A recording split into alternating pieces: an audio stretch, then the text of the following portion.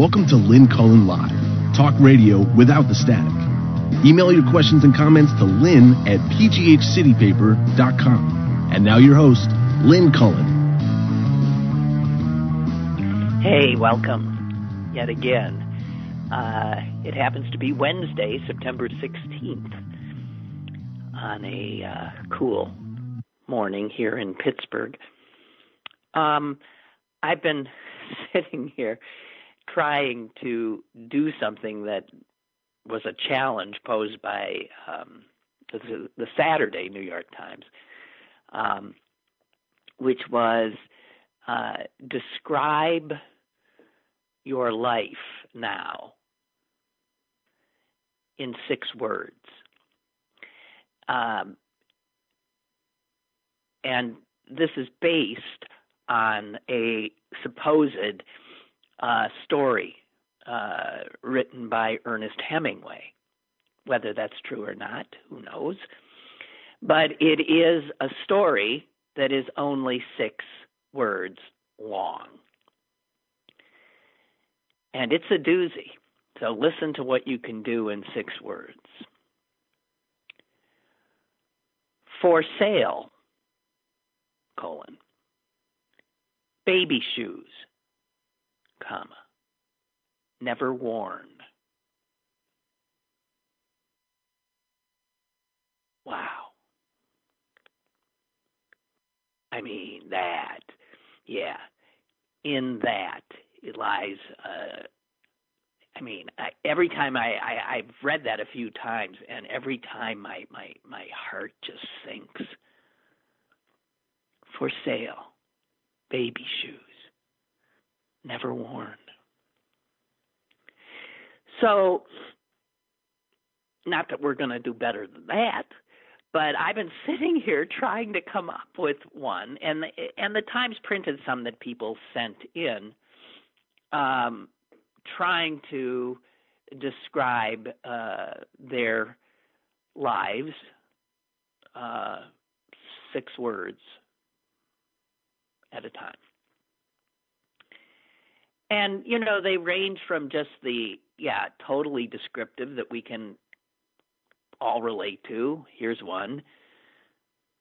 Read every book in the house. Or these, here's somebody looking for a silver lining, an optimistic turn. Numbers rise, but sun does too.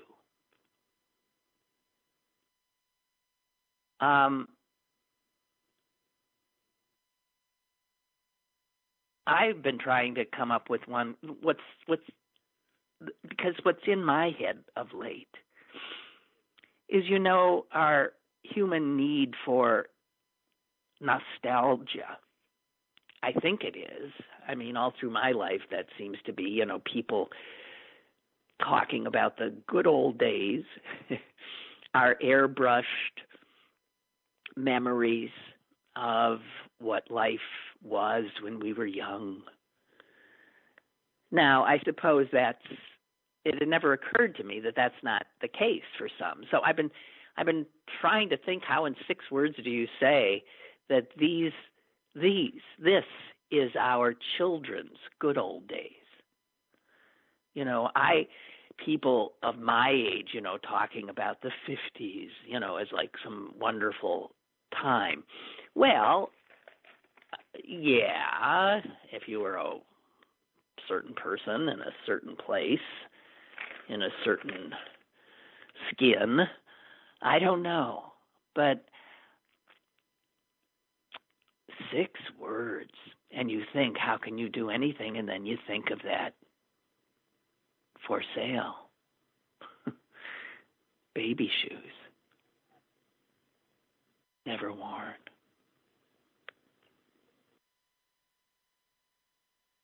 Here are a few more from people who sent them in. And this one I relate to, and I've said as much. Avoiding death, but certainly not living.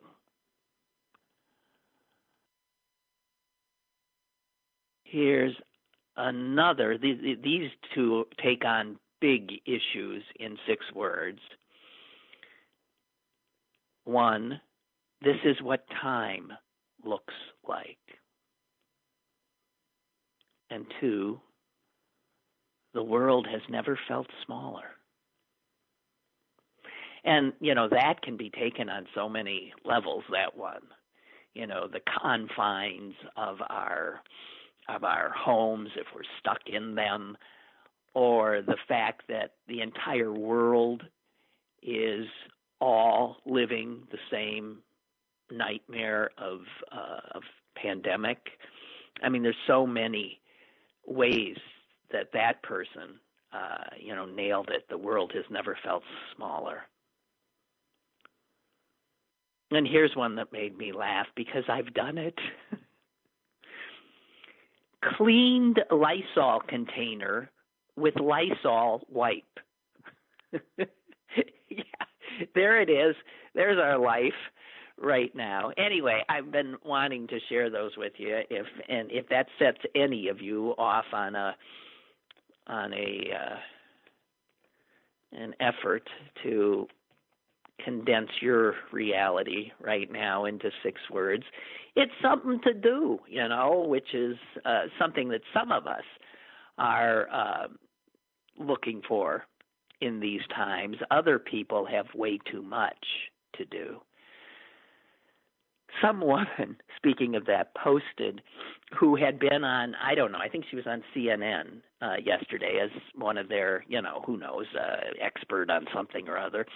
And so she posted a screenshot of her head, her face, on CNN, talking, responding to something. You see the banner on the bottom.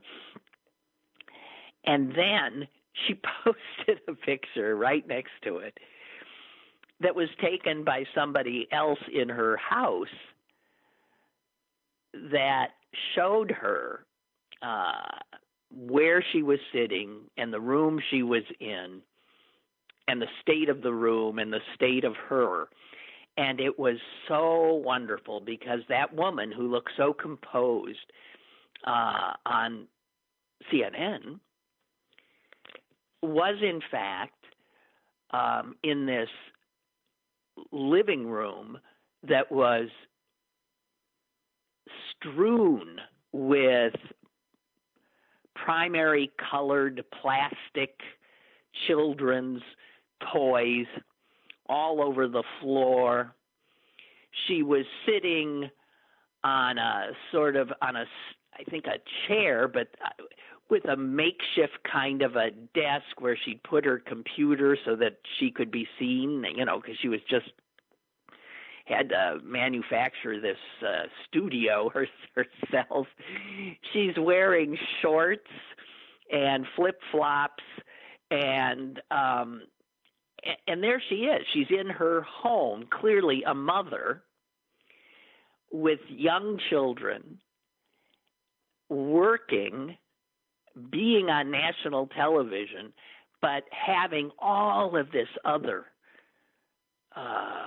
responsibility. And I know that picture of what her life really looked like, as opposed to just what appeared on CNN from her, just her shoulders and head, that this was a woman, like so many others, juggling so much stuff in her life.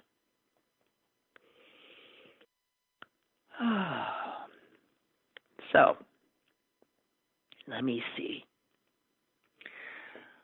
Well, I said life, so what does that make me think of? Death! Let's do that obit I said that I had wanted to get to yesterday and never got around to, and had for me a surprising Pittsburgh connection. I'm sure many of you already know it, but I hadn't. I'd heard of this guy, but really didn't know much about him.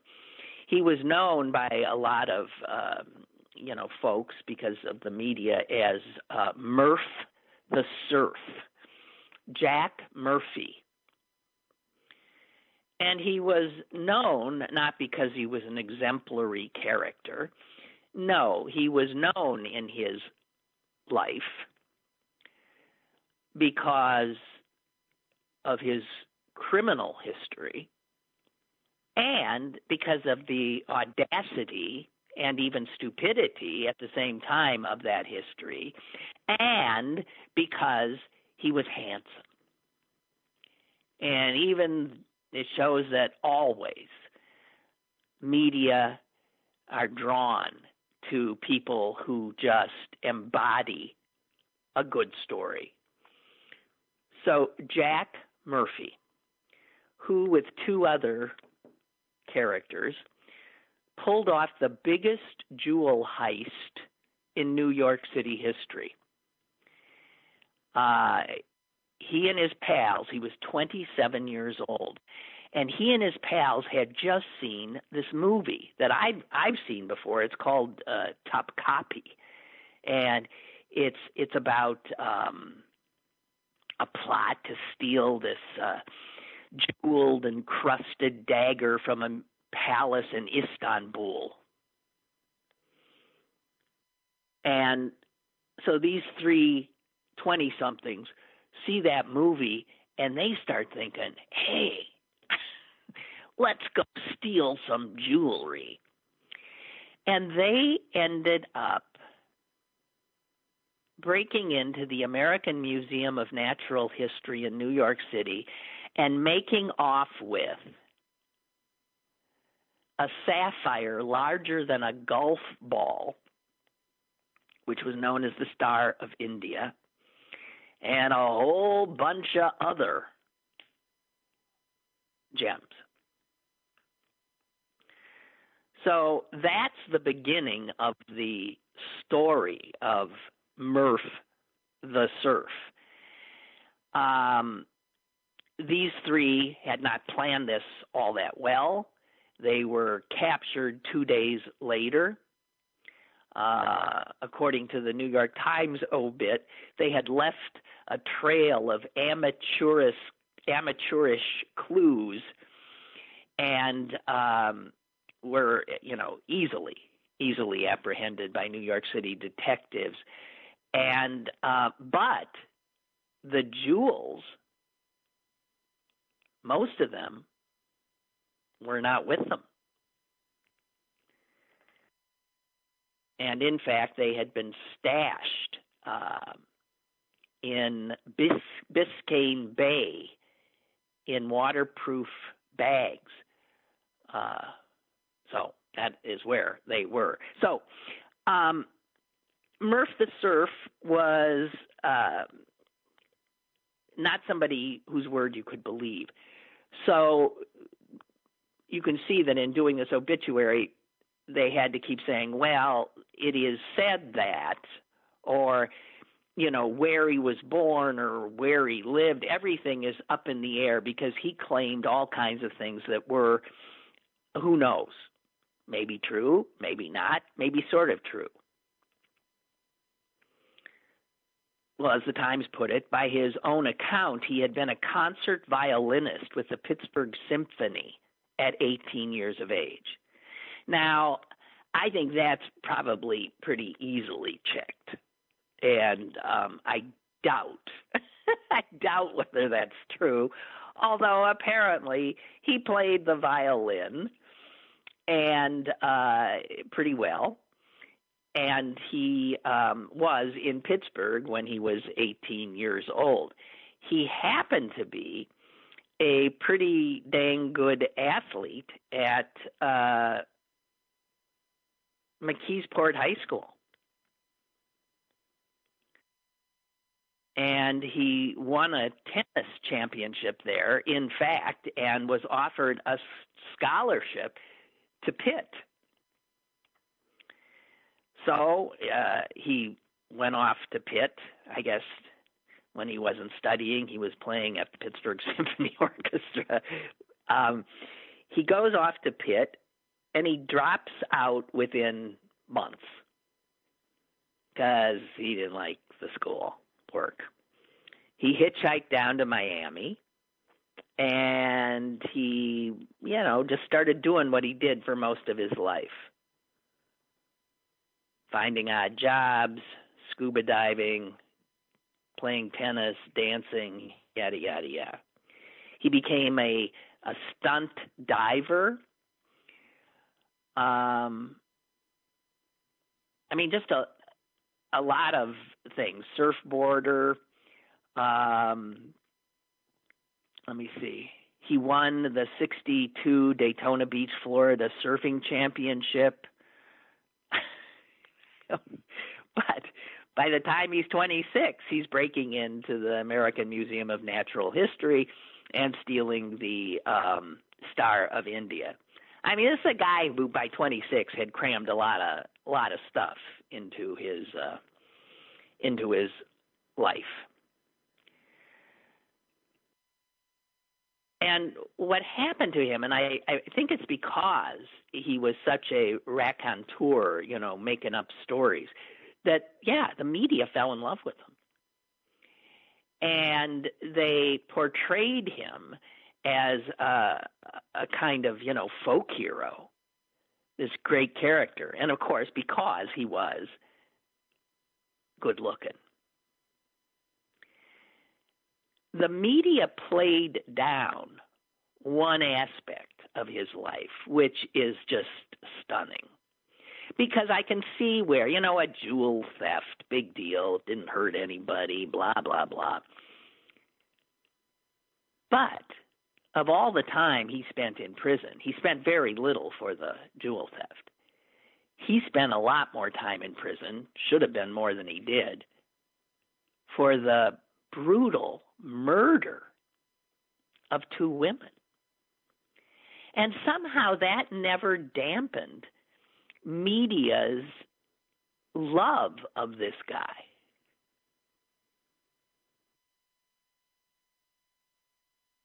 So I'm a little confused because in 1964 was the jewel theft.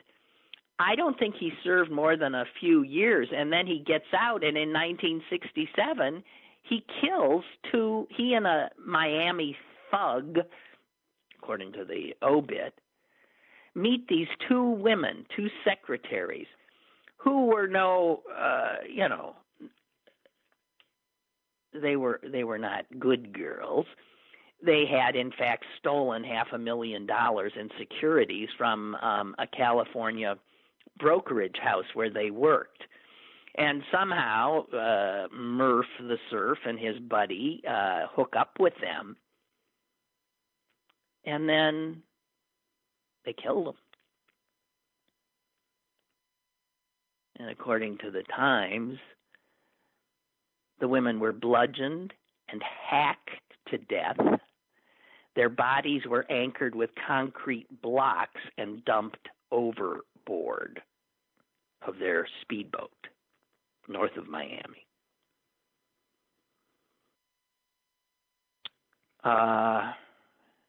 They get caught. He goes to trial, and he was sentenced to life in prison. He only served 17 years, and somehow he gets out. Why? Because he's Murph the Surf, and he found God, and everybody fell for his new shtick, the born-again Christian with a new vocation, preaching to prison inmates. He became a television evangelist. He appeared with celebrities all over. He was once at a prayer breakfast with President Ronald Reagan, this double murderer. He became a good friend of Roger Staubach, the Cowboys quarterback. So, I don't know. Obviously, a pretty incredible life. but not one that should allow you to be celebrated as he was. And it made me think of how in our culture, and this shows how far back it goes, that for a lot of people, including media and the people who then ingest that media, it doesn't matter a lot if you're famous or you're infamous. Famous or infamous. It doesn't matter, good or bad. If you're good copy, if there's something about you, even if it's only a glib tongue and good looks, you can be a star. You can sit with presidents and Football Hall of Famers. You can get out of jail even though you had a life sentence if you're Murph the Surf. Jack Murphy. Anyway, it's over now. He's dead. He died at the age of 83. Okay. Born in California, his family moved to Pittsburgh or McKeesport or whatever when he was, in his teenage years. So it wasn't that he was here long, but he was here long enough to apparently play the violin in the Pittsburgh Symphony and get a scholarship to Pitt. Go figure. Anyway, there I was bemoaning that some people get famous for being horrible human beings, really. And there I am proving it because it's good copy. Okay. What we got going here today? Let me see. Oh, so some states are still having their primaries. Delaware had a primary yesterday. And unsurprisingly, the Democratic incumbent senator, Chris Coons, easily won the Democratic nomination. But the Republicans, the Republican who will run against Coons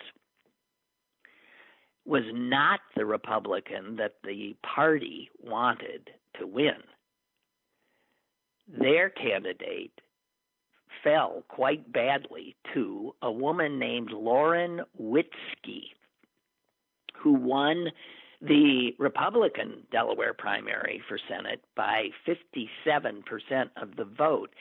And what makes this remarkable is that this is a woman who is full-on QAnon. Bringing to how many? Is anybody keeping? Okay, she is the second QAnon supporter to win a Republican Senate primary. The other being in Oregon, a woman named Jo Ray Perkins is the Republican nominee for Senate, QAnon. Now, what's interesting, and think of the other QAnon woman we're aware of that's in, going to be in the Congress because the Democrat actually dropped out. 3 women, all subscribing to the insanity of QAnon and representing the Republican Party. I'm sure the Republicans should be so proud. Let's remind you again about QAnon, because Dana Milbank has a piece today. And I'll just read his first few paragraphs. He says, from an objective viewpoint, QAnon conspiracy theories are not exactly batting 1,000. For instance, it does not appear to have been true. So listen, these are the things they believe. It does not appear to be true that John F. Kennedy Jr. faked his death in that airplane crash, remember? Faked his death and masqueraded as a bearded Trump supporter named Vincent Fusca. So, why? So that he could reveal his true identity at President Trump's 4th of July celebration, where he would then replace Vice President Pence as Trump's running mate. That's just one of the QAnon conspiracy theories that are out there. John F. Kennedy Jr. faked his death, became this Republican Fusca, and actually he was to be Trump's. And people believe that. Didn't happen. I would have known about that. It would have been covered if John F. Kennedy Jr. showed up at the 4th of July celebration and became Trump's running mate. Okay, so that's one. Here's another. A guy named Austin Steinbart, who a lot of people once believed to be the guy who started QAnon. He's believed to be anonymous, Q.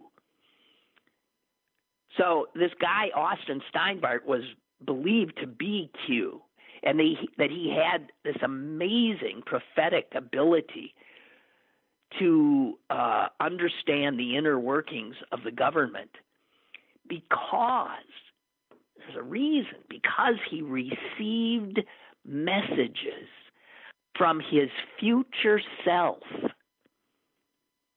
through quantum computing. Mm-hmm.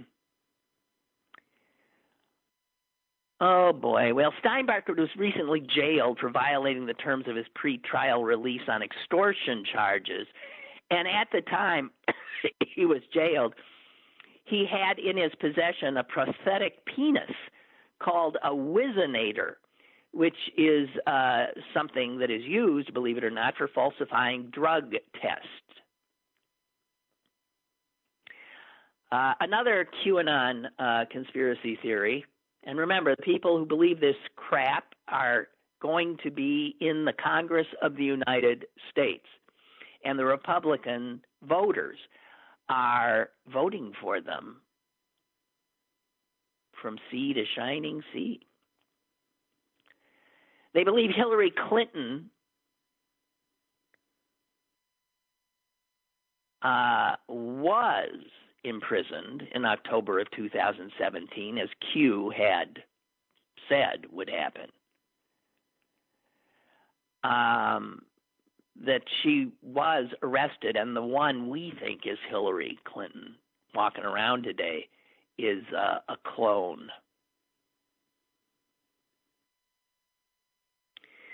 Yeah, QAnon. They think North Korea's Kim Jong-un is a CIA agent, and that people like you liberals, are drinking something called adrenochrome, which we make by getting blood of children that are held as in the pedophile rings that our elites run. You know, Tom Hanks and the Dalai Lama and Barack Obama.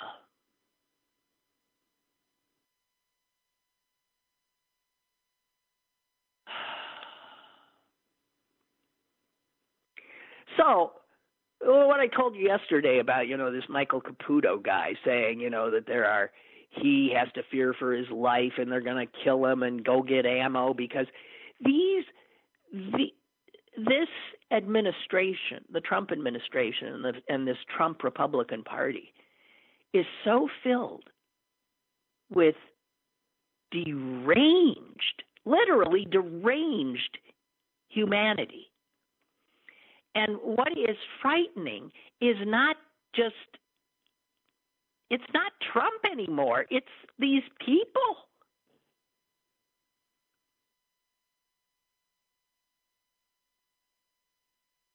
Trump's one guy. There's millions of these people.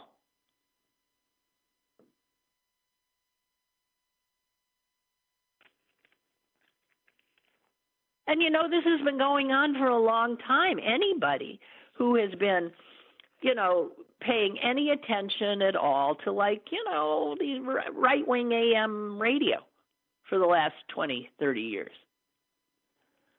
has heard this craziness. But it's been ratcheted up to a point at which you do have to question the sanity of a frightening percentage of our fellow citizens.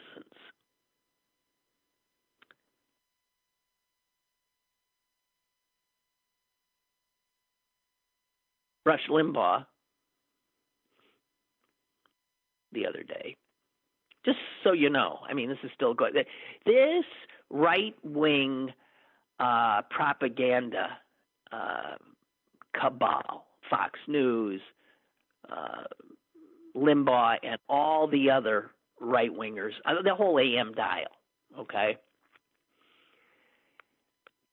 Limbaugh was telling his audience on Friday, and I want you to know this because this helps explain in some ways that these guys have pretty much a script.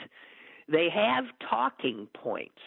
They agree upon how they're going to create this alternative reality and then repeat it and repeat it and repeat it to their brainwashed listeners. So he's talking about the fires on the West Coast. And he pivots to climate change.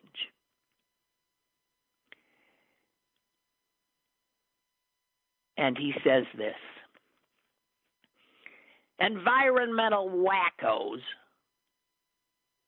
want man to be responsible for the fires, because they want to control your behavior.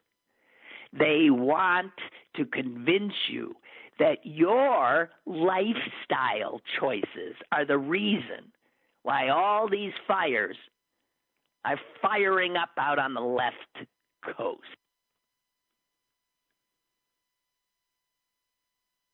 This idea that global warming, climate change, is a hoax designed to allow the left to then force people into a certain lifestyle and to make them feel guilty, right? A few hours later, Friday, Tucker Carlson is on Fox News, and he's giving them the same story. Quote, in the hands of Democratic politicians, climate change is like systemic racism in the sky. You can't see it, but rest assured it's everywhere. And it's deadly. And it's your fault. So that's getting two Democratic talking points: systemic racism and global climate change in one or two sentences. These are both Democratic conspiracy theories designed to allow them to control these poor people, to make them feel guilty, to make them feel like they're bad people. It's their behavior that's creating all of this trouble. Mark Levin, later, same day, right-wing radio host. Quote, they want to talk man-made climate change because out of this, they want to control you. It's just like the race stuff. Systemic racist. Well, what do you want to do about it? Control you, beat you down. You need to change your lifestyle. You need to confess to something.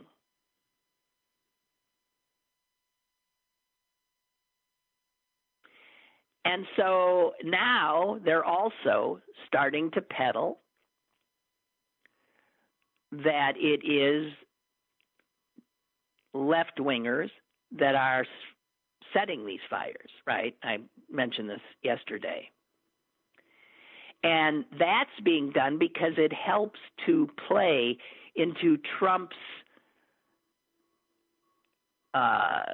what Trump's trying to spread, that somehow the left is responsible for all of the violence that is going on, the horror of the violence in America's cities,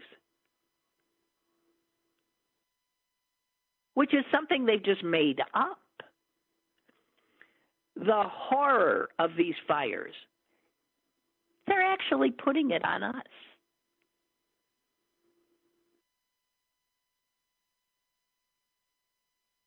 And here's an interesting little fact after watching, and listening to these guys trying to blame California and these democratic states for not handling their forests well, so that this is what you get. You got to clean the floor, says our president.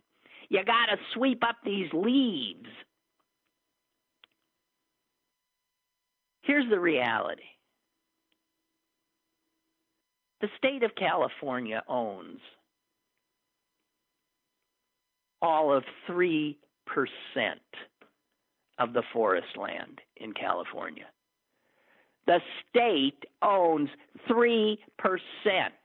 The federal government, that'd be the responsibility of Donald Trump, owns 58%. 58% of California's forests that are burning. The majority, the vast majority, the state owns 3% and the rest is held privately. Look it up. God.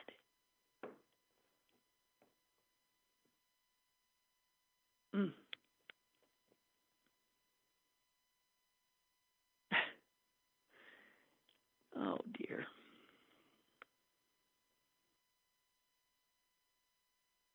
So, I mentioned Caputo before. So he's apparently thinking, he's apologized. He's thinking about taking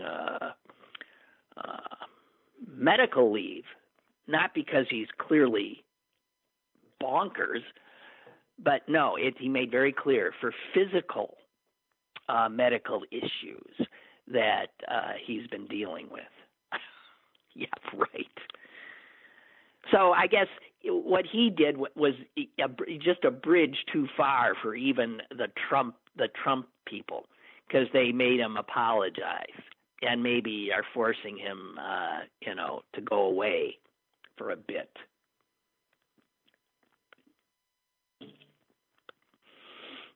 Oh my! What else we got here? I have nothing happy, guys. I can't help myself. The happiest I got was Murph the Surf, I think. I don't think I got anything else here. And you're being remarkably quiet today. Not complaining. I'm just noting it. Charles Blow writes for the New York Times. The other day, this is not from today, I've cut it out a while ago. He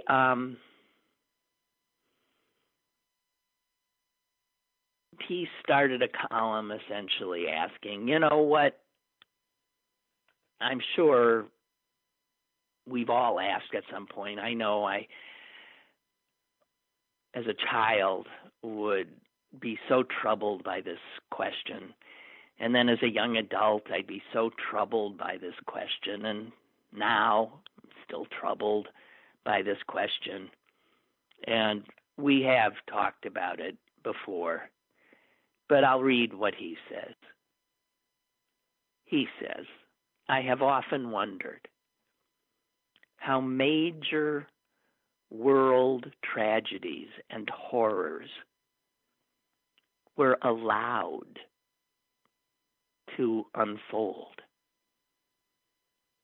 Where were all the good people?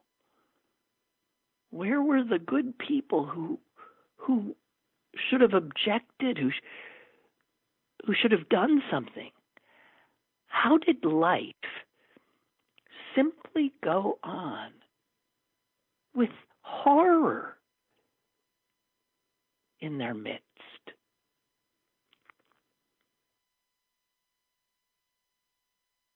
And he brings up examples. You have them. For heaven's sake, slavery, hundreds and hundreds of years, right in front of everybody. Yeah. The Holocaust. Rwanda. Darfur. How could these things happen? And people knew, and nobody did anything.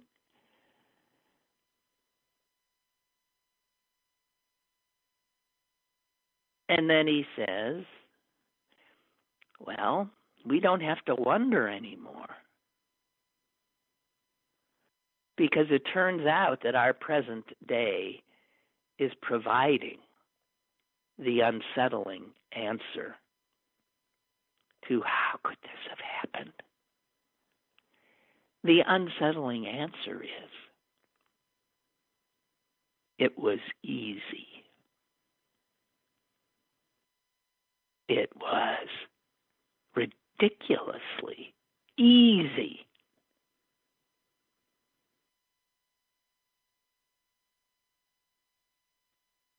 Now we see that a semblance of normalcy, that life can go on while horrible events are unfolding.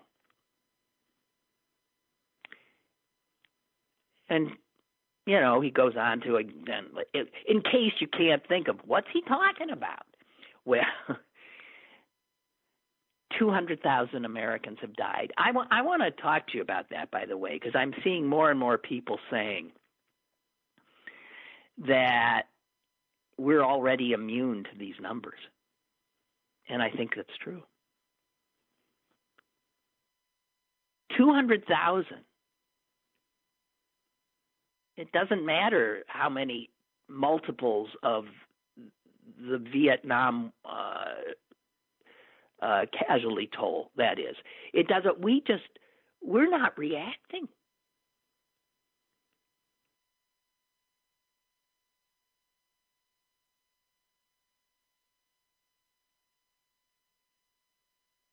I think we can see now. And I mean, I hate to be proven correct, but when this started and they were throwing, even Fauci was throwing around this number, we could see, I think he started with 40 and then he said 60,000. Jesus, 60,000 dead from this. And I remember saying, it's going to be 250,000 dead. And you know what? it's going to be 250,000 dead by the time we get to the election. 250,000 Americans. Probably half, easily half of whom, maybe more, did not need to die, but for the total dereliction of responsibility and duty of this administration.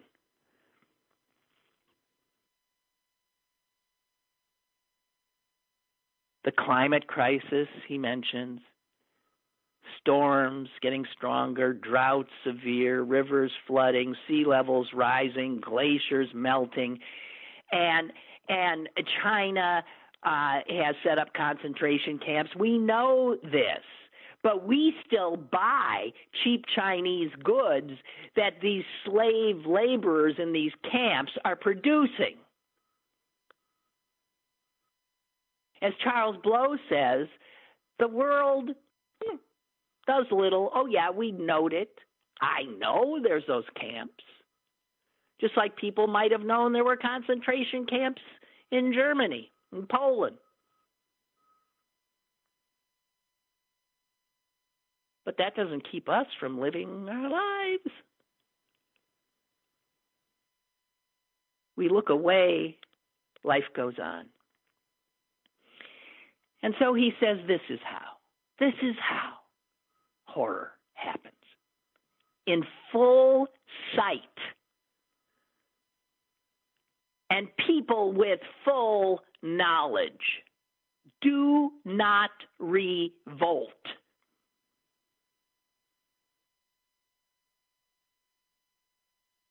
They might think, well, it's far away. It's not anything. Or it's too big. I have no power. What am I supposed to do? He says we think provincially small. We have a very small focus. We tighten our focus. Parochially, concerned with our own, my own family, my own house. Not anybody else. But back to his words, the result is that evil rampages. And if you do not complain or protest, you condone. Do not think that the evil will stop at your gate, that it will not trample your garden. And then his plea. Don't let history record's moment as it has recorded too many others. A time when good people did too little to confront the wickedness and disaster.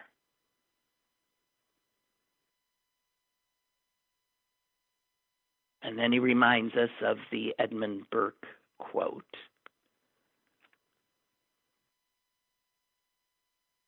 The only thing necessary for the triumph of evil is for good men to do nothing. I have a caller. Caller, go ahead, please. Hi, Lynn. How you doing? I'm okay, thank you. You're talking about them radio people, Lynn. There's a station in Johnstown that their lineup is Glenn Beck, Rush Limbaugh, Sean Hannity, and Levin. Mm-hmm. All day, all long. Yeah. There's a million stations like that. That's what they do. Let me tell you, they get those are all syndicated shows. The station pays next to nothing for them. It's the easiest way to have a radio station where you pay no you have no labor. You just got one person, sitting in a room pushing a button every once in a while. And you still sell advertising. No, you got the producer, and that's it. No, it's not a producer here because all those shows are produced and then sent to these stations. All totally done. It's all of a package, so that that station in Johnstown, they just need a salesperson or two to sell advertising during these shows that they do not produce. And that they don't pay a hell of a lot for. They do not. They do not. It's a cheap way to make money as a station owner and to help destroy the country.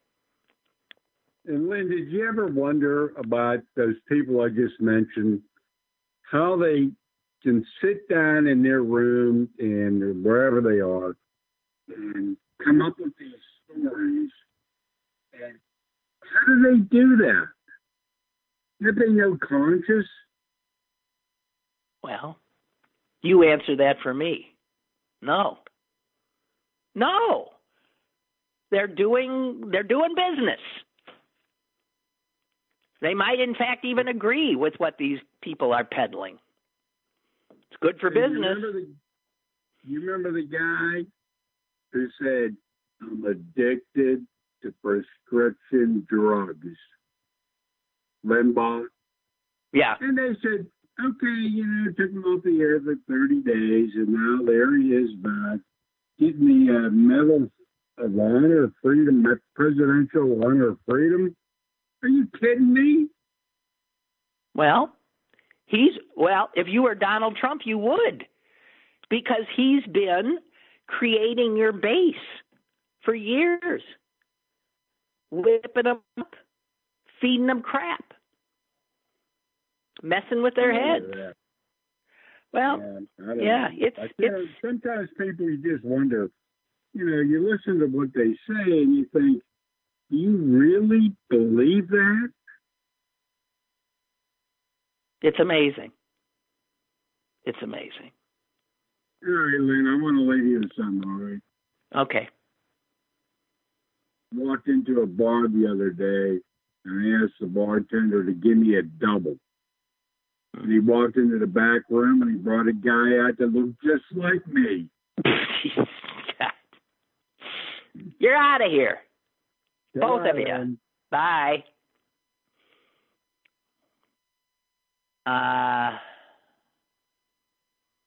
Allison writes, I never listened to AM radio.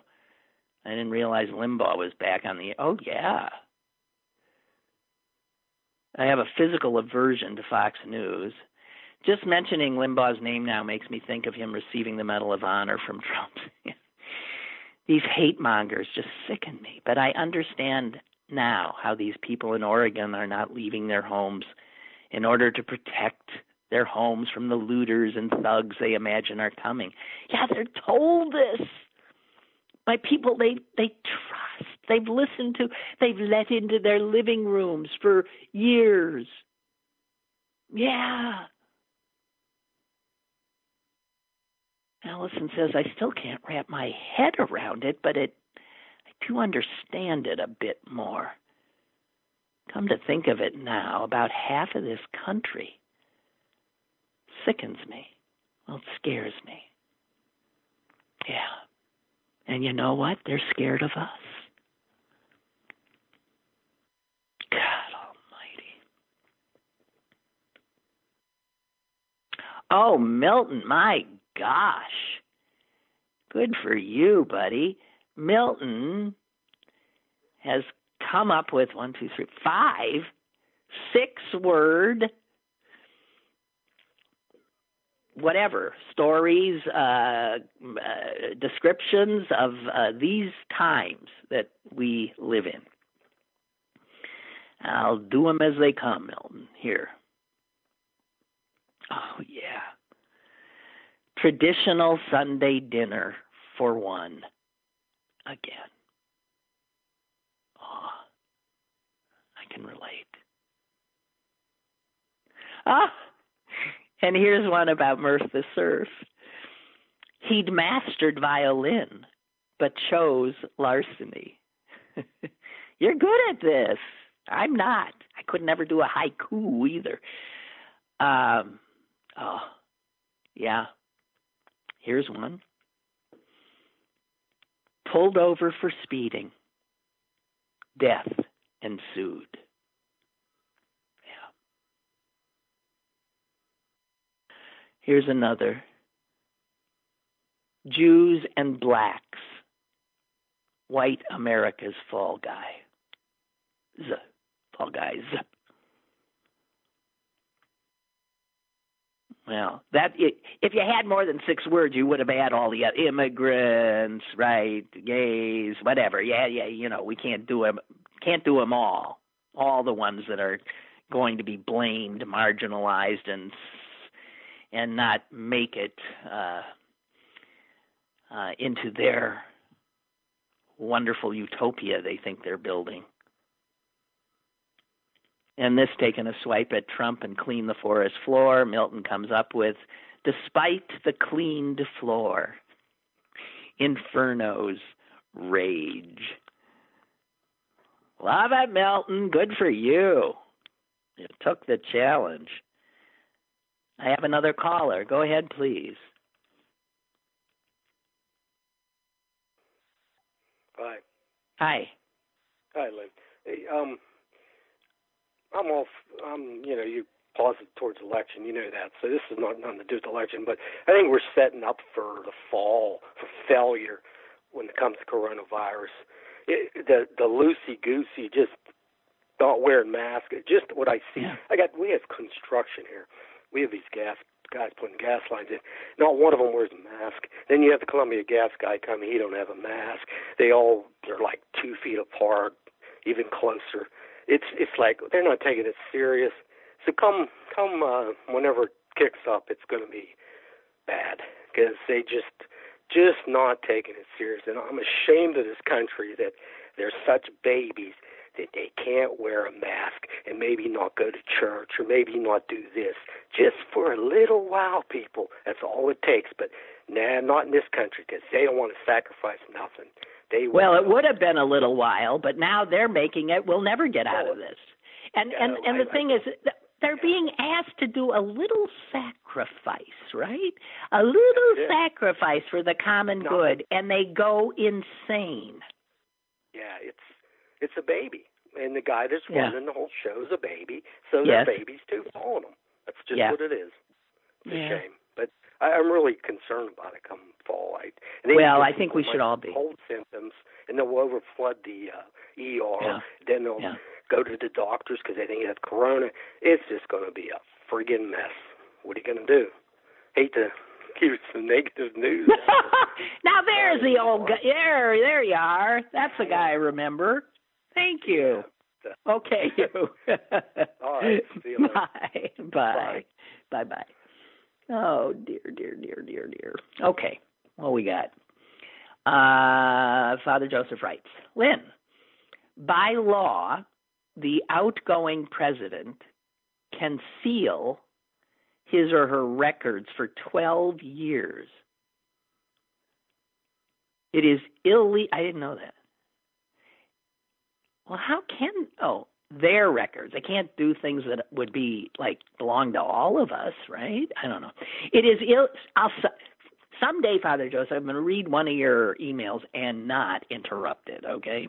This is not the day. Back to Father Joseph. It is illegal for a president to destroy records.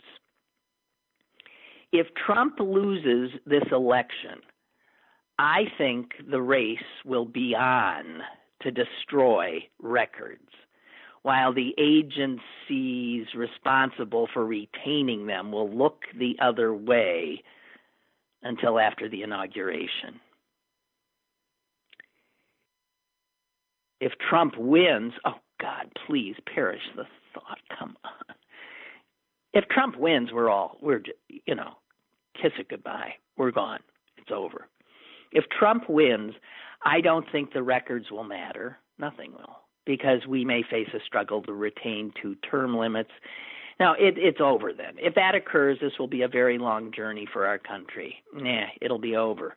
This is beyond imagining years ago, but then so was the possibility of a President Trump. Yikes. Yeah, listen, Father Joseph, if Trump wins, it's over.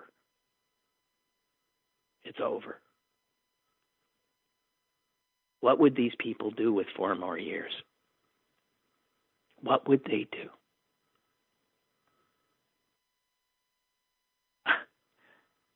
And I can't even imagine. And that, that sort of sense, I'm too old, so I just stay, but that sense that I would want my child or younger people to just get out of here, literally get the hell out of here. But nobody wants us, at least if the pandemic's still going. And since Trump and his people are just determined to show people that they don't need to do anything to mitigate the spread, Americans are not going to be able to travel anywhere.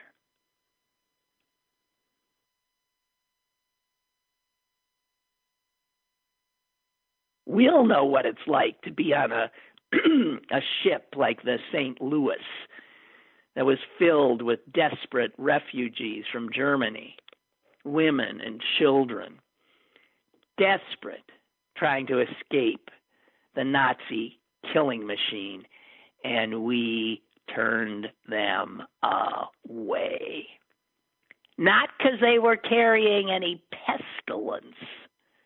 Well, to some it was, but because they were undesirable. They were Jews.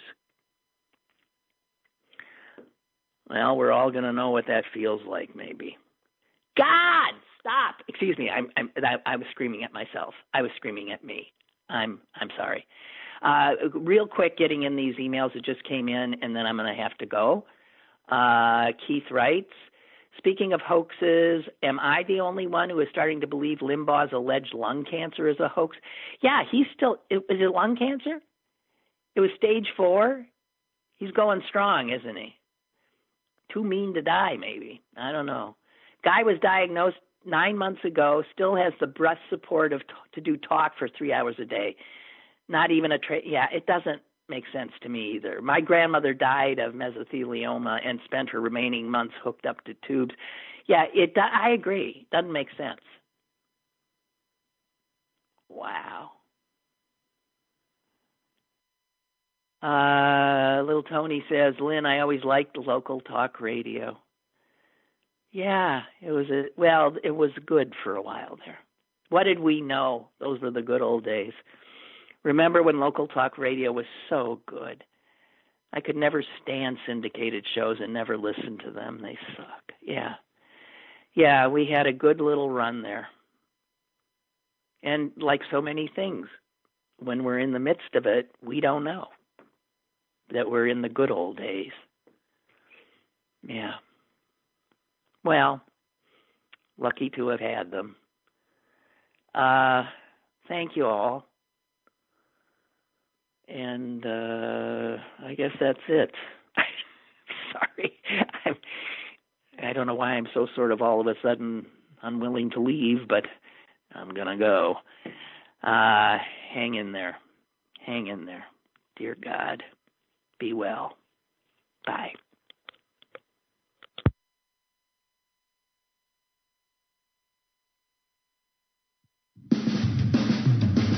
Lynn Cullen Live, Monday through Friday from 10 a.m. to 11 a.m. and archived at pghcitypaper.com. The opinions expressed on Lynn Cullen Live are those of the host and do not necessarily reflect the viewpoints of Pittsburgh City Paper or its advertisers.